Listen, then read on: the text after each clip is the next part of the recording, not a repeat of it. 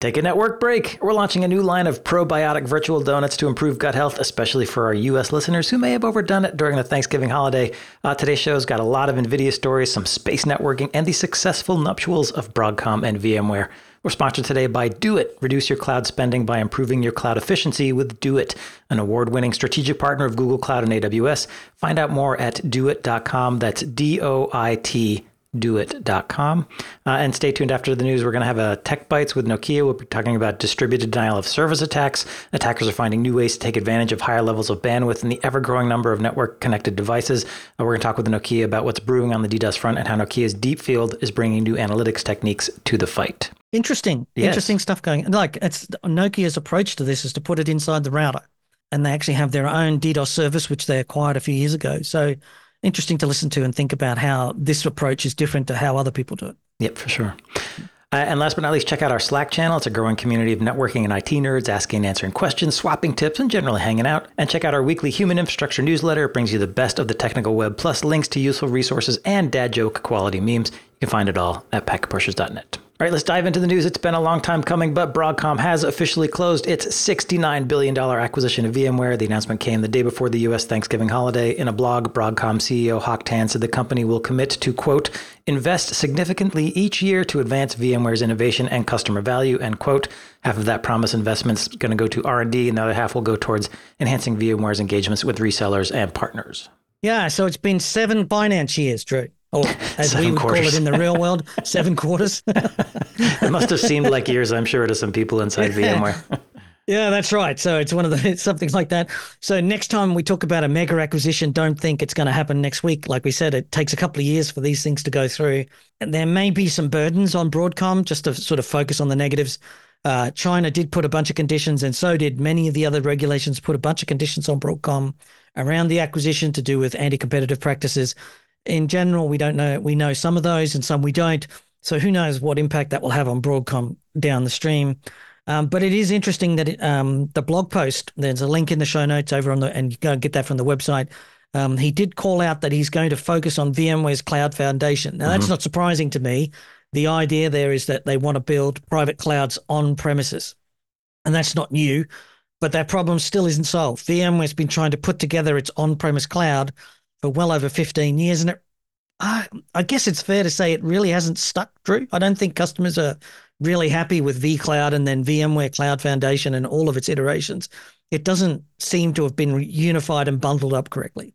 I mean, yeah, we haven't seen a lot of actual development of private clouds in the sense of when they were originally sort of touted, like, you've got a service catalog that folks can just press a button from and get those resources spun up. That hasn't really happened.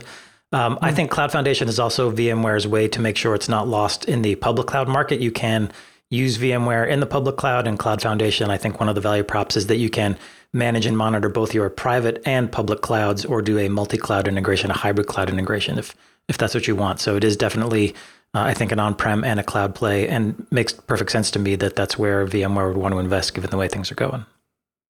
Yeah, but what it does mean is what happens to the other things. But before we get to that, let's talk about the other thing that Hock Tan was willing to talk about was application networking and security. So I think here what you're seeing is that cybersecurity is a huge growth market right now. VMware was sold for $68 billion to Broadcom. You've got companies like Palo Alto Networks that are worth $75 billion today, right? So cybersecurity is much more valuable than simple VMware's, low value business. If you want to put it in that sort of course, that's unreasonable, but you get the point. Yeah. That financially, right. So, but what I also point out is that Broadcom has substantial existing security products. It's got Symantec, which it acquired a decade ago and has been iterating on.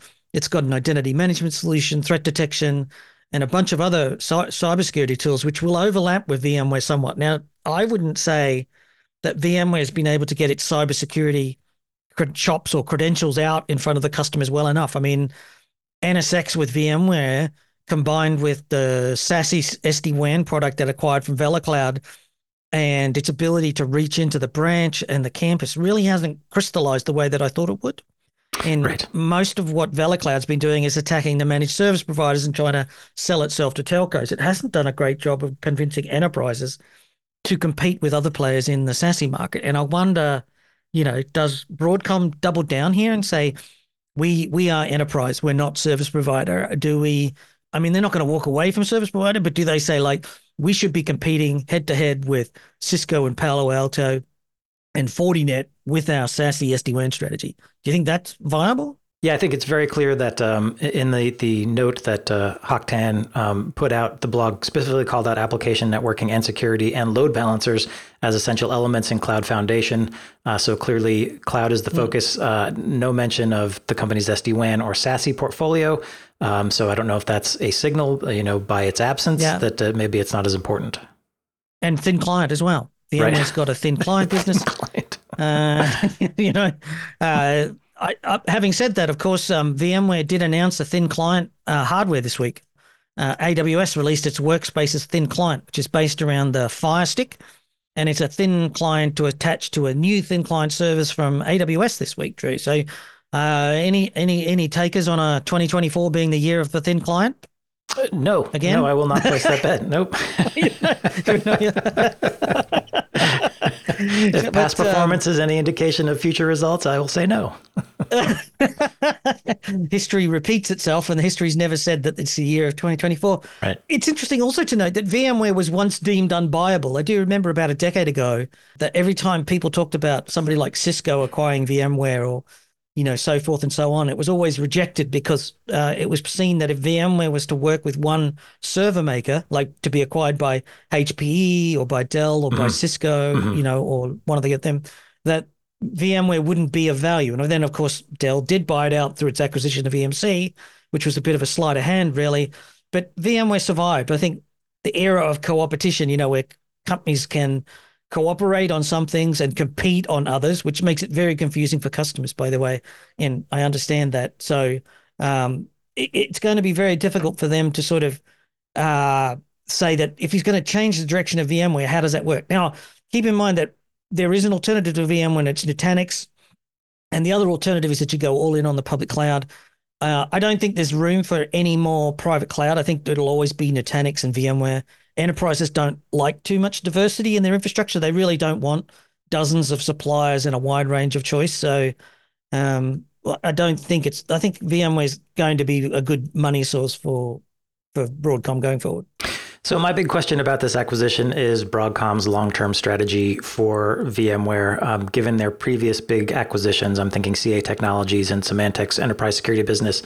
To my mind, they weren't designed to grow the company or to serve as platforms for Broadcom to sort of invest and rejuvenate these organizations to compete more vigorously in their respective markets. I think it was to diversify Broadcom's portfolio and provide a reliable revenue stream from entrenched customers. Is VMware in that category, or is VMware going to be a new direction for Broadcom where it is going to make significant investments in making VMware strong and competitive in the public cloud space? I think we'll find out if we see things like maybe VMware making some acquisitions. I'm thinking if they really want to compete in the hybrid multi-cloud space, maybe something like one of the multi-cloud networking startups, a Proximo and Alkira and Aviatrix, could be an indicator that Broadcom is really serious about helping VMware continue to grow. Yeah, because VMware's NSX really didn't solve the multi-cloud networking issue. No, at all. No. And then, of course, Broadcom has made serious commitments to its shareholders that VMware will reach 60% gross profit margins and deliver, substantial increases in profitability to the bottom line within a year. So it's hard to imagine what sort of transformation is going to happen that couldn't have been done by VMware themselves that would produce that sort of increase in profits from $1 billion, $1.5 billion a year to $4 billion a year without something really radical happening. And certainly I'm getting mixed stories from people leaving VMware, not leaving VMware, people who you thought would leave are not leaving and all that. Right. But that's pretty normal. Right. But I do think VMware is going to hurt. I think there's a lot of people who've been at VMware for an extended period of time. So senior executives who've been there for 10 years and are probably sitting on, millions in share options. They'll be gapping out to take a new chance. They don't want to stay around. And, maybe they're not convinced that what Broadcom's going to do for VMware aligns with what they want. And so they're heading out. So it'd be interesting to see how many of those.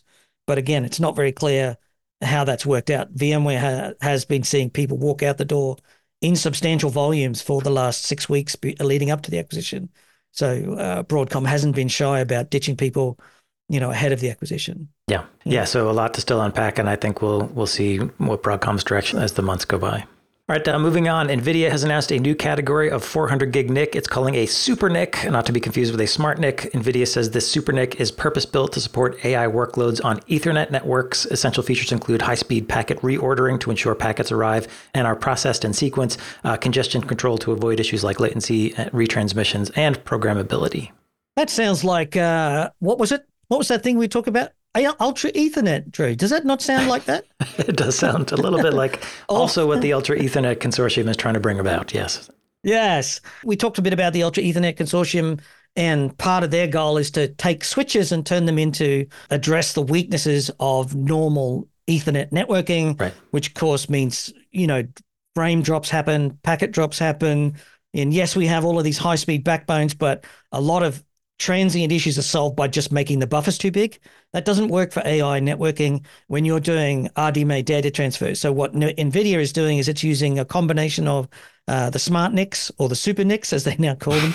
We'll talk about that in the next piece, but using DPUs to perform memory-to-memory transfers. So instead of moving data from the GPU to the CPU then runs it down a networking software stack and then sends it out of a dumb NIC or even a smart NIC. In this case, what happens is the GPU talks directly to the DPU, and any writes in the GPU memory then get replicated out to other GPUs in a cluster that are generating the AI processing. And that must happen at the shortest latency and without any packet drops at all for that to achieve, because all the GPUs have to be processed. Each step is calculated.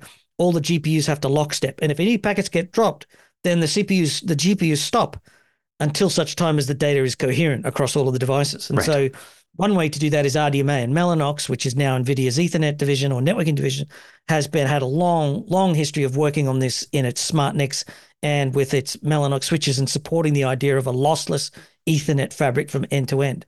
And, remember when we talked about Ultra Ethernet, I said, ultimately the game here is that DPUs can solve this, not switches. Switches can help. They can offer some features. And what NVIDIA is saying here is that combined with their Spectrum 4 switches, which is the next generation of 51 terabit per second high performance switches, they can look at the telemetry, see where the congestion points are, and then the DPUs can route around the weaknesses in the fabric. They don't need specialist features in the ASIC to do this. They can do it with what they have. And so this is interesting. Well, very interesting to think that this is already a solved problem. The networking vendors haven't even got it started yet, right? They're still just getting together, having tea and sort of working out, what could we do that would make us more money? And NVIDIA's already there saying, we've already got a working solution. It's 10 years old. It's proven. So, and more importantly, they're saying, and you need the DPUs. The DPUs and the switches have to cooperate to make this happen. And this was my point about the Ultra Ethernet Consortium, is they can talk about ASICs and switches and, doing stuff and signaling some sort of control plane that can signal congestion in an AI networking fabric. But at the end of the day, unless the DPUs are participating, pointless. So I think that there's going to be a reckoning here because the networking companies haven't started to make DPUs. I think companies like Cisco and Arista and Juniper need to be making DPUs to go with their switches, because that is where the network starts. They should have done it 10 years ago when NSX came along, but they didn't. Cisco tried to with its VEC inside of its UCS servers, but it never really took off. They didn't do a great job of it. It wasn't all that stable, the hardware NIC and all that sort of thing. So for me to believe that they can suddenly come up with a DPU, the network adapter integrated with the networking fabric, is a little hard to believe. And I think NVIDIA might have a step here. Well, NVIDIA is definitely trying to move the conversation away from let's modify Ethernet in the switch ASIC to make it more suitable for AI networking, and punting it out to the smart NIC, the DPU, the super NIC, whatever you want to call it, because that's where they can play and whether they can make a difference. I think it's also interesting that NVIDIA now can talk to AI customers and say, you want InfiniBand? We got InfiniBand. You want Ethernet? We got Ethernet. We got our DPUs. We got our switches. We can do whatever you want. They also have the GPUs. They also have SDKs for app developers. They also have pre-built AI models. Right. It's a classic Cisco move where they are going to build an entire stack, and you can buy everything from NVIDIA. So a very bold move. Well, it's important because the DPUs are running RDMA. RDMA has to be called from the software API. Their software, uses RDMA to get the acceleration. So yeah, when they want to call it a super NIC, I'm kind of on board, Drew. Right? I'm kind of on board. You're going to go with I this? don't like. I think if the NIC is doing more than just NIC, like a smart NIC is one thing. A DPU is not a. It's not a great word. And I mean, And Ultra Ethernet is a very contrived sort of term. So SuperNIC is a little bit more conventional, Smart NIC, go one better, SuperNIC. I don't hate that. I don't hate that. Marketing's going to happen. It's going to be inflicted on us. So maybe that doesn't suck so bad. If it's a branding exercise, maybe it's not the worst one we've ever seen. I will give you that. It's definitely not the worst one we've ever seen. I think we're going to have a lot more to talk about this whole thing because there's so much going on in this space, but we should move on. But we're going to stick with NVIDIA and the SuperNIC announcement. NVIDIA's announced that it's partnering with Dell Technologies, HPE, and Lenovo to add that SuperNIC to Dell, HPE, and Lenovo server hardware and to sell complete stacks that also include NVIDIA's Spectrum switches in the stack. NVIDIA is offering Spectrum switches in the bundle, and these switches can run Sonic or the Cumulus Linux network OS, which Mellanox acquired before NVIDIA acquired Mellanox. Yeah, I know you get your choice of NOS. You can choose Sonic, Pure Sonic, as they called it. Pure Sonic. You can choose Cumulus Linux, which they acquired when Mellanox was acquired. Mellanox bought Cumulus just before they were acquired by NVIDIA.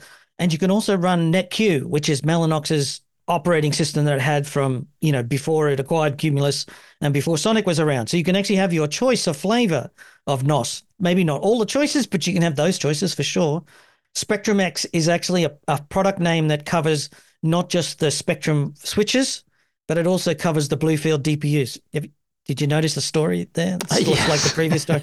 Yes. So what they're saying here is that NVIDIA will supply Spectrum X, which is the switches and the DPU bundle, to HPE, Lenovo, and Dell, and they'll be able to put that Spectrum X Ethernet networking into AI for their server lineup. So the idea is here that if you go and buy a couple of racks of Dell AI or HPE AI or as a GreenLake, you can optionally choose to have NVIDIA's switching solution in there. So there was a case here where they're talking about a supercomputer powered by Spectrum X. It uses Dell PowerEdge XE9680 servers powered by H100 8 GPU platforms, Bluefield 3 DPUs, and SuperNICs with Spectrum 4 switches.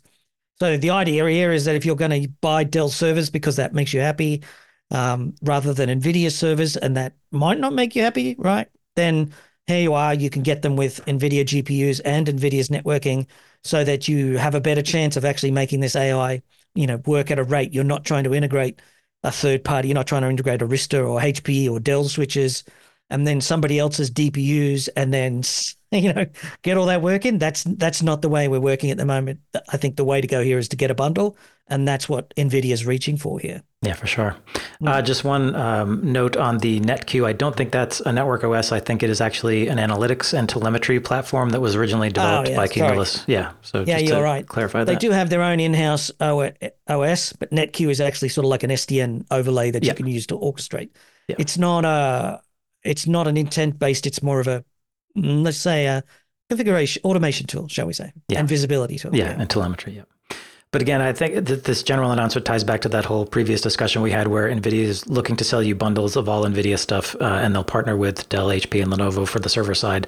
And otherwise, it's an NVIDIA stack through and through. I guess right now, I wouldn't want to be running an AI cluster over traditional networking from branded vendors because they got big buffers.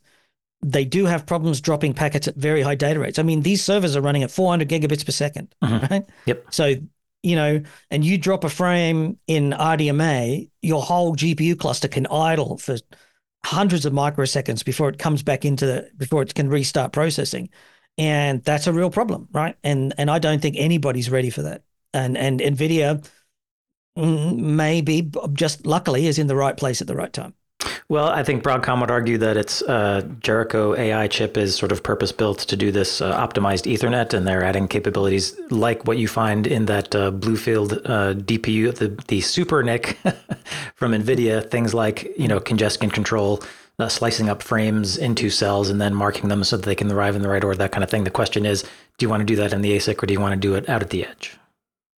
I think you want to do it in both. Is probably the final answer, but it matters more in the DPU where you need to do other things anyway. You need the DPU to do acceleration of the networking. You need the DPU to do accelerated storage I/O. You need it to do RDMA. So the data needs to come out of the GPU across the internal bus into the DPU and then onto the Ethernet fabric. It shouldn't go via the CPU. If you're doing it that way, I doubt you'll be able to get a value proposition out of your servers. Right. And I will also note that we mentioned the Ultra Ethernet Consortium. NVIDIA is not a part of that consortium, but folks like Broadcom, Arista, and others, Marvell, are, so we can see how this divide is lining up. I think they joined this week.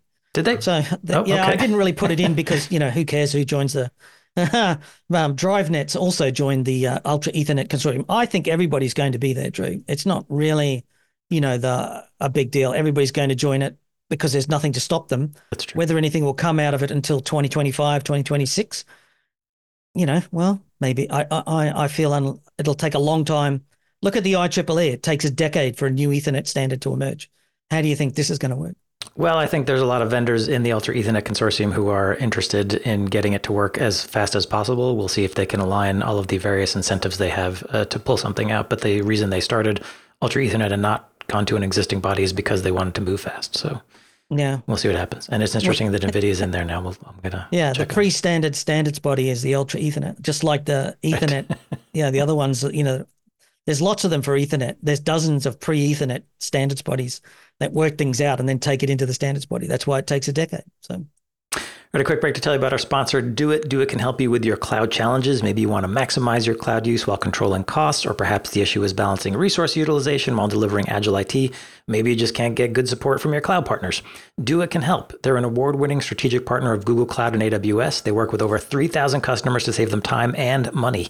Do It combines intelligent software with expert consultancy and unlimited support to deliver cloud at peak efficiency with ease. The Do It team knows multi-cloud, cloud analytics, optimization, governance, Kubernetes, AI, and more. Work with Do It to optimize your cloud investment so you can stay focused on business growth. You can find out more at doit.com. That's DOIT.com. And we thank Do It for being a sponsor.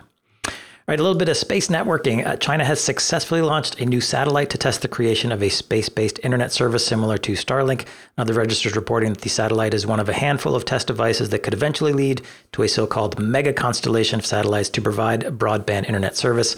Back in April of this year, Space News reported that China plans to put approximately 13,000 satellites into orbit as part of this network. So nothing here should surprise anybody who's sort of following along here. The thing about SpaceX and Starlink is that anyone can copy what they've done. You need a lot of money, some smart people, and a willingness to make mistakes. And the money means that you can make mistakes and keep trying, all right? Yep. And all credit to SpaceX, who've taken some huge risks on using new manufacturing ideas, new designs for their rockets, and radical ideas in the way that to come up with a reusable launch vehicle. And SpaceX has gone on to prove that modern rocketry is all about reusable launch vehicles and operating at scale. Don't just build one rocket at a time, have a whole factory that churns them out at 3 a week sort of thing, right? Which is quite a change in the way that we approach rocketry, and it's going to upend the industry, has already upended the industry. But the point here is that any government could choose to spend its money to copy them. And there's a few billionaires around the world who've probably got enough money to do it as well. And it might not be profitable, but then neither is SpaceX or Starlink, to be fair. So depending on who you listen to, neither SpaceX or Starlink is profitable. They're still burning cash. Right. Although Starlink may no longer be quite burning just as much cash as it was before. It does have a revenue stream, so we'll see. So I would say that Chinese government has military considerations, of course, to build its own communications network that would be used by its military, but also it needs one in China because I don't believe that China would want to take Starlink. They would see that as probably not acceptable to the people of China who they care for. So, and there are plenty of other microsatellite networks with licenses from other countries. So, for example, OneWeb is the UK government bought them out of receivership and now partner with the EU. And they're now launching test satellites, and they have plans to launch 10,000 satellites into a network. Blue Origin, with its Kuiper satellite network, continues, although they're struggling to get too much up. At the moment, they're lifting on SpaceX rockets to get some testing done. So really, this shouldn't be a surprise that China launches these satellites with planning to build out its own network because militarily, they're just so successful. You shoot down one of these satellites, Drew, and what?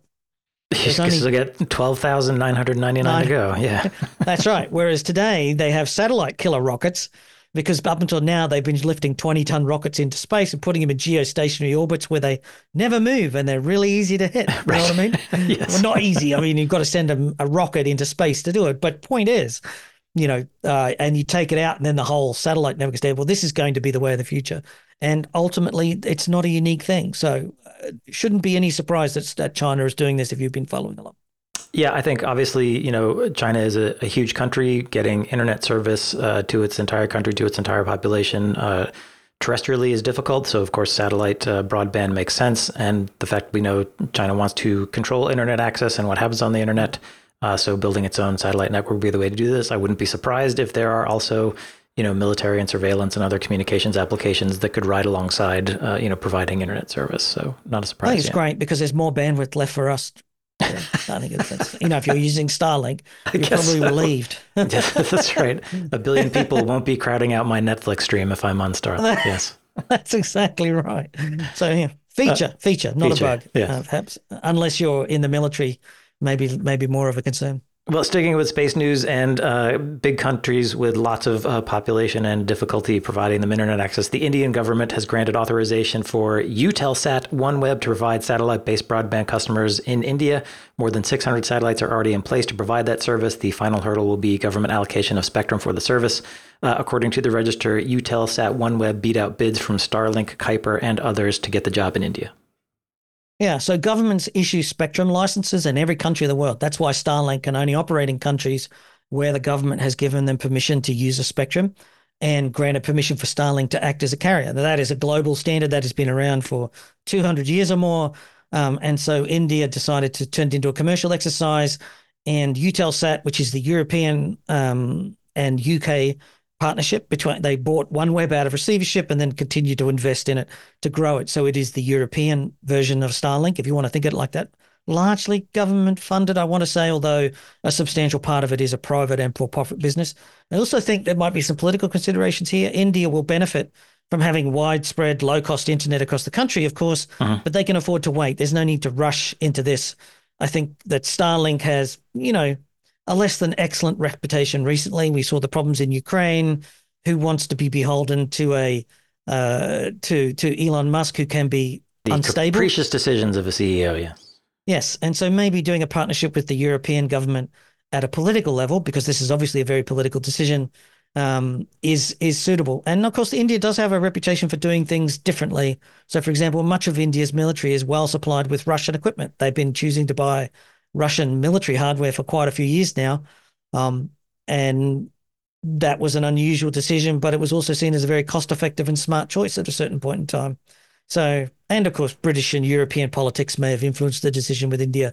So we'll see. I think it's great for OneWeb to get a win, and to get it in a country like India is probably really a fillip for them in the short term to give them a motivation to get their satellites up. Yeah, it's great to see competition. So that's my big takeaway. Good competition in space networking is what we need. All right, one last NVIDIA story before we wrap. The company announced results for the third quarter of its fiscal year 2024. The company posted revenues of just over $18 billion, up 206% from this time last year. Net income was $9.2 billion. That is up 1,259% year over year. I guess you could say it was a good quarter. So if you want to know why there's so much hype in AI and why CEOs are all rabbiting about it, this is probably the reason, Drew. Well, I guess I'd actually reverse it, that all the hype around AI is making them run out and buy GPUs, which is great for NVIDIA. Yeah, no, that's what really happens. But you can bet there's a lot of CEOs looking at their bonus packages saying, he got what? He made a 1,300% increase. It's just bonkers. Like, it's just, there's not a CEO in the world who reads this and goes like, maybe I can get some AI and get some 100% growth. Of course they can't, but there you go. Yeah. So I'm not going to bother talking about the other business units in NVIDIA. There is other ones, gaming and so forth, but none of those really grew much in the last few years. It's all data center. Mm-hmm. The data center business went from $3.6 billion a quarter a year ago. That is Q4 last year, mm-hmm. and it's now 14.5 billion in this quarter. The last quarter was 10.3 billion, 14 point. No, it's just stunning. Bonkers. Stunning, it's just amazing. And not only that, they increased their gross margin by 16%. So at the same time, not only are they selling more, they're increasing their gross margin, and they're also increasing their net income. So after operating taxes and all operating expenses. The operating expenses to make 14.5, get this is just crazy. Operating expenses only went up by 16% year over year. Wow. But they made 14.5. So operating expenses up 16%. Net income up 1,259%. Revenue up year over. These are all year over year numbers, up 200% overall. So they've gone from, just amazing. That's why they're now valued as $1 trillion company, because the cost base is so low. Once it's designed, they get it manufactured at TSMC, ship it out to the world. The more that they can sell, it's all just raw profit margin. Yep. And it's, just amazing what they've been able to do. Right place, right time, and genuinely innovative, because they did spend years developing their GPUs, writing software on top of it. Yeah. So if you want to understand why there's so much hype around this, go and have a look at their financial results. There's a link in the show notes. And just look at this. Just imagine getting a pay rise where you increased your pay by 12x in 1 year. Yep. And what that would do for your life. Yeah. Yeah, just to round this out, the gaming revenues were $2.86 billion, which is up 81% from last year, which in any other normal company would be like, great, we went up 81%. But then you look at the data, overall revenues were up 206%. You're like, wow, 81% is not great. Fantastic, stunning results from Nvidia. I wonder, if AI is a gold rush, Nvidia is in the enviable position of selling shovels. But at some point, I think this has to cool off, doesn't it? I think so. So, for example, this week, Microsoft announced that it was developing its own AI chipset, and it has a name, and it's announcing that it will soon have it available for customers. Of course, Google's got their own. AWS is quite a bit behind. I think by most of the articles I've read, most people are sort of saying that AWS is coming from a long way behind in the AI. They've been caught very flat-footed and not ready for it when it sort of arrived. But they're coming back. They'll come back quickly enough. They can afford to waste money getting that fixed, but they'll have their own processor. So Nvidia's, competitive edge may be short-lived. Again, there's nothing the thing that stops companies from going into Nvidia hardware is the fact that, stops companies from leaving Nvidia hardware is, of course, the software that they run on top. So the more of Nvidia's APIs and softwares and libraries that you use, or the more of Nvidia's foundation models that you use, we talked about those last week, the harder it is to get away from their GPUs. And once you can't get away from their GPUs, you're locked into their ecosystem. Right. But that doesn't mean that there's not other people playing in the ecosystem taking away bites of it. Yes. AMD, of course, Intel's got its GPUs. There's a number of supercomputers that are quite successful with Intel GPUs. You can't count Intel out, although it's hard to imagine that they can be, displacing NVIDIA anytime soon. So we'll see. We'll see, but hard to imagine that NVIDIA is going to be, smaller this time next year, Drew. Maybe they don't grow at maybe they don't grow at 1,000% again, but it stabilizes here. Still, NVIDIA's got a big head start, but companies seeing $14 billion in one quarter are going to be looking at that and saying there's market share for us to take. So yeah, it's a rocket ride for NVIDIA. I guess it's probably cigars all around in the boardroom, and we'll see how long it lasts. And just to point out that, yes, there's a lot of news this week is NVIDIA. There wasn't a lot of other news because it is Thanksgiving over the weekend, and we're recording this on Monday after Thanksgiving, to having had a couple of days off. So apologies for all the news being not necessarily totally focused on networking, but there was only a limited number of things to talk about. Yeah, we didn't intend to do an all NVIDIA or mostly NVIDIA show, but there it is. All right, that wraps up the news portion of the show. Thanks for listening. Please stay tuned for our Tech Bytes conversation, where we're talking with Nokia about enhanced techniques to combat DDoS attacks. It's coming right up. Distributed denial of service attacks, or DDoS, have plagued the internet for decades, and attackers are finding new ways to take advantage of higher levels of bandwidth and the ever-growing number of network-connected devices. So today on the Tech Bytes, sponsored by Nokia, we're going to talk about what's brewing on the DDoS front and how Nokia's Deep Field is bringing new analytics techniques to the fight. Our guest is Craig Labovitz. He is head of technology for Nokia Deep Field. Craig, welcome to the podcast. So as I mentioned, DDoS has been an issue for ages, but are you seeing new techniques or tactics that attackers are putting into play? Yeah, absolutely. When we started 25 years ago doing DDoS, most DDoS came from a relatively small number of Eastern European and Asian data centers where the traffic was spoofed.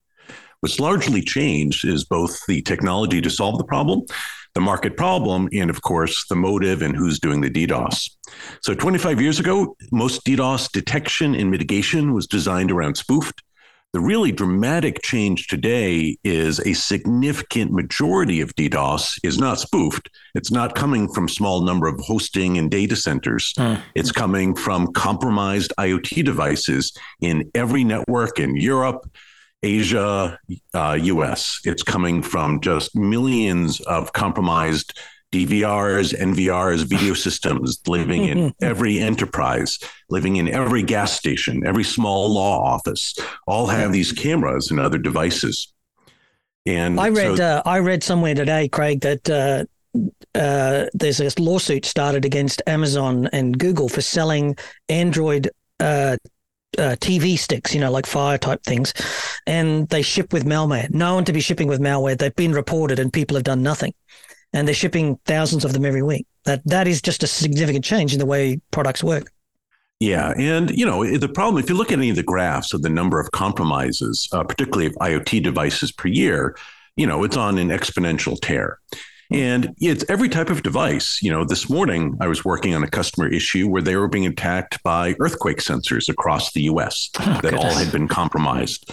So, while it largely is a problem of different types of CP routers and videos, we see parking meters. I don't see any refrigerators compromised, but, basically every other type of device. Just wait 5 minutes, I guess. And I think the issue here is that these are devices that are supposed to be on the network. They have a legitimate reason to be on the network. So it's not a question of trying to identify that they're spoofed. It's just the fact that it's about a numbers game now. Yeah, and the traffic otherwise is legitimate. These aren't spoofed packets. These are packets coming from real embedded Linux stacks. So it otherwise looks exactly like. There's no secret bit in the payload to distinguish. And quite a bit of this traffic, by the way, is using encryption. So it's very difficult using historical DDoS techniques to be able to differentiate between the good and the bad of the traffic. What about the change in the consumer with now that they're moving to symmetric bandwidth? So we're seeing customers are having 100 megs to the house with a 20 meg up, or gigabit symmetric, like gigabit up, gigabit down. That's got to be changing the numbers as well. Yeah, that's really the other really massive market shift. For years and years, most homes were 10 meg up, 100 meg, 500 meg down, but very, very with DOCSIS. With DSL, very limited upstream bandwidth. When you look at the press releases coming out of Europe, Asia, and the US, every major provider has announced gigi or 10 gig, even larger symmetric plans. And what this does is for 25 years, compromised devices in the home and the enterprise were an annoyance because they were all 10 meg up. That's right. When they go to 1 gig or 10 gig, it is a very different threat proposition that many of our customers are facing. And I think the edge networks are bigger too. So because they're now delivering that, the actual, once upon a time, a broadband service might have only had a 2 meg uplink or a 10 meg uplink, and now they have multiple gigabit, like they have hundreds of gigabits going back to the core of the network. That's a transition too. Yeah, and it's a very different network. And, we're moving to just a number of devices that are being connected. So, as we move to fixed mobile, just these massive rollouts where it's increasingly economically feasible to have just many more devices directly exposed to the internet. And what about the entities of organizations using DDoS as a tool or a weapon? It's often criminal gangs, but that's changing too, right? Yeah. So for years and years, providers and vendors like to tell stories about state actors and larger criminal organizations. But for most of the past 25 years, DDoS, at least to me, always seemed more of a sort of mom and pop, 5-10 members of a criminal gang that managed to find some black market hosting, allowed them to spoof, or maybe a handful of botnets. Particularly starting with the outbreak of hostilities in Europe last year, there are, really, I think, compelling signs that state-affiliated, state-sponsored actors got involved. And really, for the first time, things vendors had warned about for years likely became true. So we saw a really significant shift from botnets that numbered in the few thousands, which was typical, to botnets that we had never seen before, brought out just at the start of the conflict, numbering in the hundreds of thousands. So, really dramatic shift in the scale of the available resources, the size of the attacks and the complexity of the attacks, really, again, tied to the start of the conflict. What about RPKI and other tools that we've done with routing from the telcos to secure the BGP routing? Have they had an impact, or is this really just, yes, it had an impact, but it's even worse in its own way? So I think all of the BGPsec, DNSSEC, RPKI, all these techniques to limit the amount of spoofing have been meaningful and important and have had an effect on decreasing the amount of spoofed DDoS we saw coming from a small number of hosting providers traditionally. Mm-hmm. The challenge is today, the traffic isn't spoofed. It is coming from every enterprise, from every gas station, convenience store, millions of consumers with a compromised IoT. Okay. And by the way, you don't need a large percentage of IoT devices to be compromised if they are on an exponential curve. Today, some folks are predicting we're now in the 10 billion number of IoT devices and growing. Yeah. So it really is an issue of just the scale of the IoT rollout that we're seeing, and no decrease in the quality of the code and the embedded operating systems being installed on these. Okay, so I think that's a good summary of the problem, but we're here to talk about Nokia Deepfield and what you're doing. Can you give us a sense of, I guess, maybe some quick background on Deepfield to set the stage, and then new techniques that you're bringing into the fight against DDoS? Sure. Yeah, Deepfield joined Nokia about 2018. We started out as a startup. And the focus of Deepfield really has been the idea that the routers from Nokia have become increasingly capable to actually embed DDoS detection and security directly in the routers, i.e. not the need for lots of different hardware in the network. Uh-huh. So building security into the network. Hmm. So this means instead of having a bunch of specific DDoS filtering hardware, I can actually do some of that filtering in the router itself? Yeah, so the routers have become capable to embed the filters detection directly in the silicon without the need for all these other third-party devices in the network. So how does that work in practice? Is that you collect flows sampling? Do you do DPI? What are the technologies you're deploying in that today? Sure. So Deepfield does two things. One is it leverages IPFix standard IETF protocols.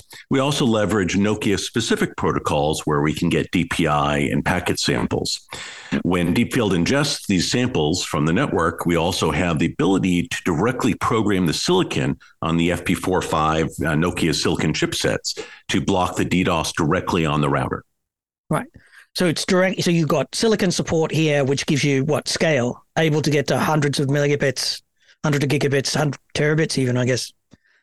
Multi-tera, 2.8 tera. So how do you address concerns then if I'm a service provider and these routers are, essentially my business model, that I'm also using them for DDoS filtering, that DDoS capability isn't going to take away from their capability to move packets to customers? Yeah, traditionally on other vendors, adding filters and ACLs has always impacted forwarding performance. One of the key design points for Nokia has been that ACLs policies have no impact on the forwarding performance. So really, I think a key difference in the technology stack. Okay, and again, custom silicon that you think is that gives you that capability? Yeah, it's custom silicon. The key here is that the routers that do WAN backbones for the biggest telcos in the world are also DPI protection services, because the silicon supports the features, and all you have to do, get some flow records into Deepfield, get some packet samples and deep packet inspection derived from that, and then all of a sudden you can start blocking at scale. You can do DDoS prevention at scale. Yeah, exactly. And, if DDoS is on an exponential curve as it's continued in terms of scale, size of the attacks, and you are trying to fight it using traditional, third-party appliances and just stacking them as fast as you can, you've got a scale problem. But it's a cost problem as well, because the more DDoS appliances you get, the more cost you've got, the more power you consume, the more space you use, the more maintenance contracts, and more asset management. So being able to do this in the router is a key advantage. Oh, no, exactly. As the old NASA phrase, with enough thrust, anything flies. So with enough hardware in the network, that's what the attempt folks are trying to do today. But really, the only economic thing that is scaling with the size of the attacks and the size of the network are the routers themselves. Yep. No other third-party FPGAs have this scaling factor. And you're also avoiding DDoS cleaning services where you actually divert the traffic off your network to someone else or into a stack of appliances, because that's, and those, as you say, those solutions don't scale. Or maybe are they still necessary and you can complementary to those? So, I think there's many different sort of scenarios, but in general, deploying and diverting traffic is complicated, involved, and expensive.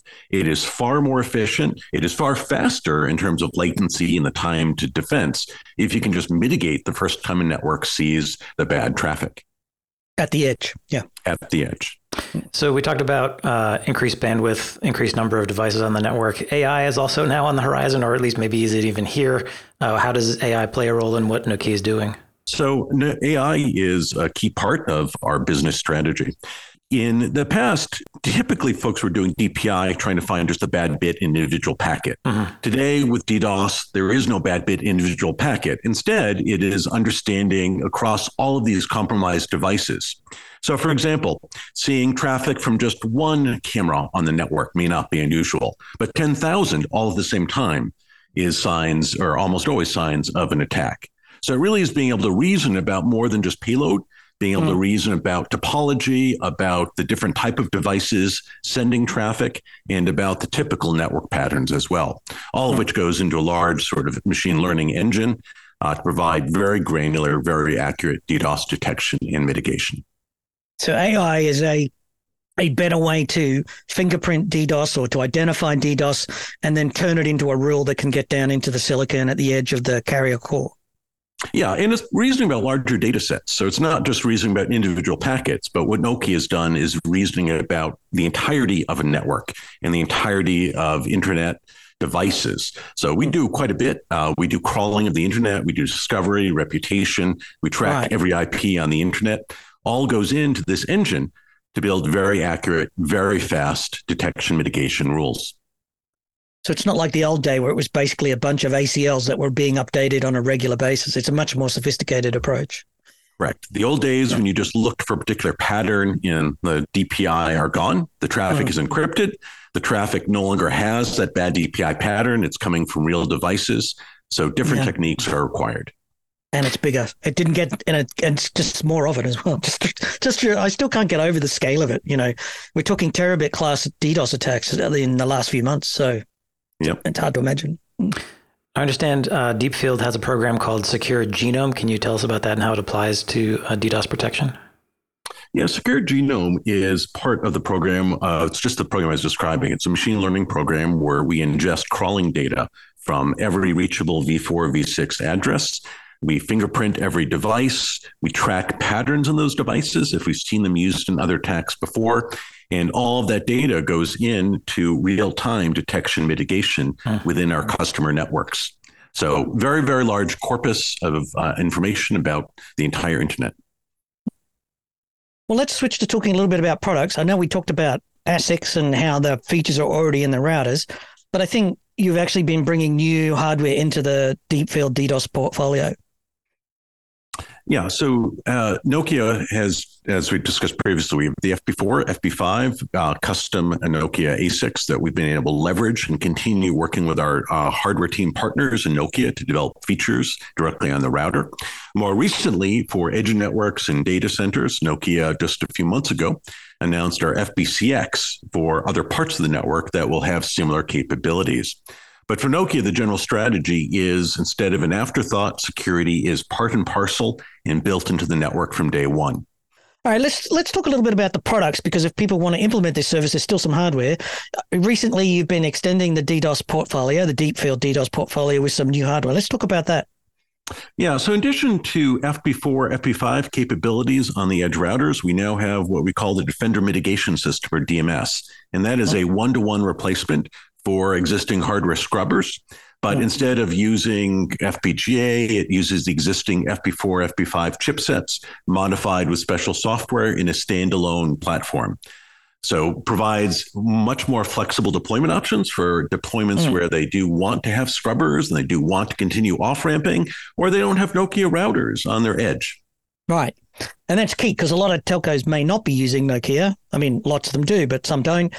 This would allow them to put that in. And then, as you say, you can do the diversion where you divert the DDoS traffic into a scrub or a cleaning mode, send it. The thing that catches me about this is the capacity. 2.8 terabits per second is a lot for a DDoS scrubber. It is. And again, a lot of this comes down to cost. So one of the design goals was the cost price point for DDoS mitigation. But the next largest are 400 gig, some devices getting up to 8. But this is significantly larger than anything else on the market today for a much more efficient cost price point for data center off-ramp DDoS mitigation. So it's clear Nokia is putting a lot of investment into DDoS protection, but it's not something that one company can handle by itself. Are there more collective efforts across the industry to take on DDoS? So Nokia is working with our partners. We recently announced something we call GDTA, or the Global DDoS Threat Alliance, for our customers and other ISPs to be able to share information about attacks. And again, it really is, I think, two issues. One, it's a collective fight against these attacks. And I think the second major is we are working with more customers on their own networks. That typically providers were only concerned about attacks coming into their networks. Increasingly, we are working with providers that are working to mitigate the attack traffic coming out of their networks and attacking other providers from compromised bot and IoT devices. So both of those were quite enthusiastic to be able to take a broad attack against DDoS. That would give you more accurate detection and protection, because the more information you've got, in theory, the better your AI and machine learning algorithms to recognize it, and the more number of sources. But what I also like is you're opting in. You're not saying to customers, we're going to take your data. You can opt out if you don't want us to, but there's a thing there, right? There's an approach here to say, please opt into this. Yeah, exactly. It is opt-in, and it does provide both local visibility for providers to be able to see attacks before they hit their network. And again, it is very useful data as we try to understand the global DDoS trends and make sure the machine learning and algorithms are several steps ahead. And this is something that's happened elsewhere in the security landscape. We have various cyber threat forums where they agree to share intelligence about threats, and they trade signatures and information about new attacks that are happening. So you can get these into the feeds, and there's this public data, and everybody gets protected. It's not sort of hoarding the information for yourself. Yeah, exactly. That's the same goal. So, it really is very specific types of information we need. It's not the payload. We don't need user identifying, but it really is understanding the different types of devices, the different types of networks, the different parts of the world, understanding these patterns in DDoS that help us stay several steps ahead.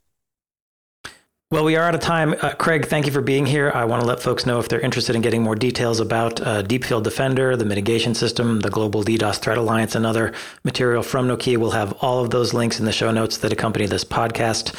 Thank you, Craig, for being here. And thank you, Nokia, for being a sponsor. And as always, thank you, the listener, for joining us. If you like this episode, you can find this and many more fine free technical podcasts and our community blog. It's all at packetpushers.net. You can follow us online at Packet Pushers, hear us on Spotify, and if you would, rate us on Apple Podcasts. And last but not least, remember that too much networking would never be enough.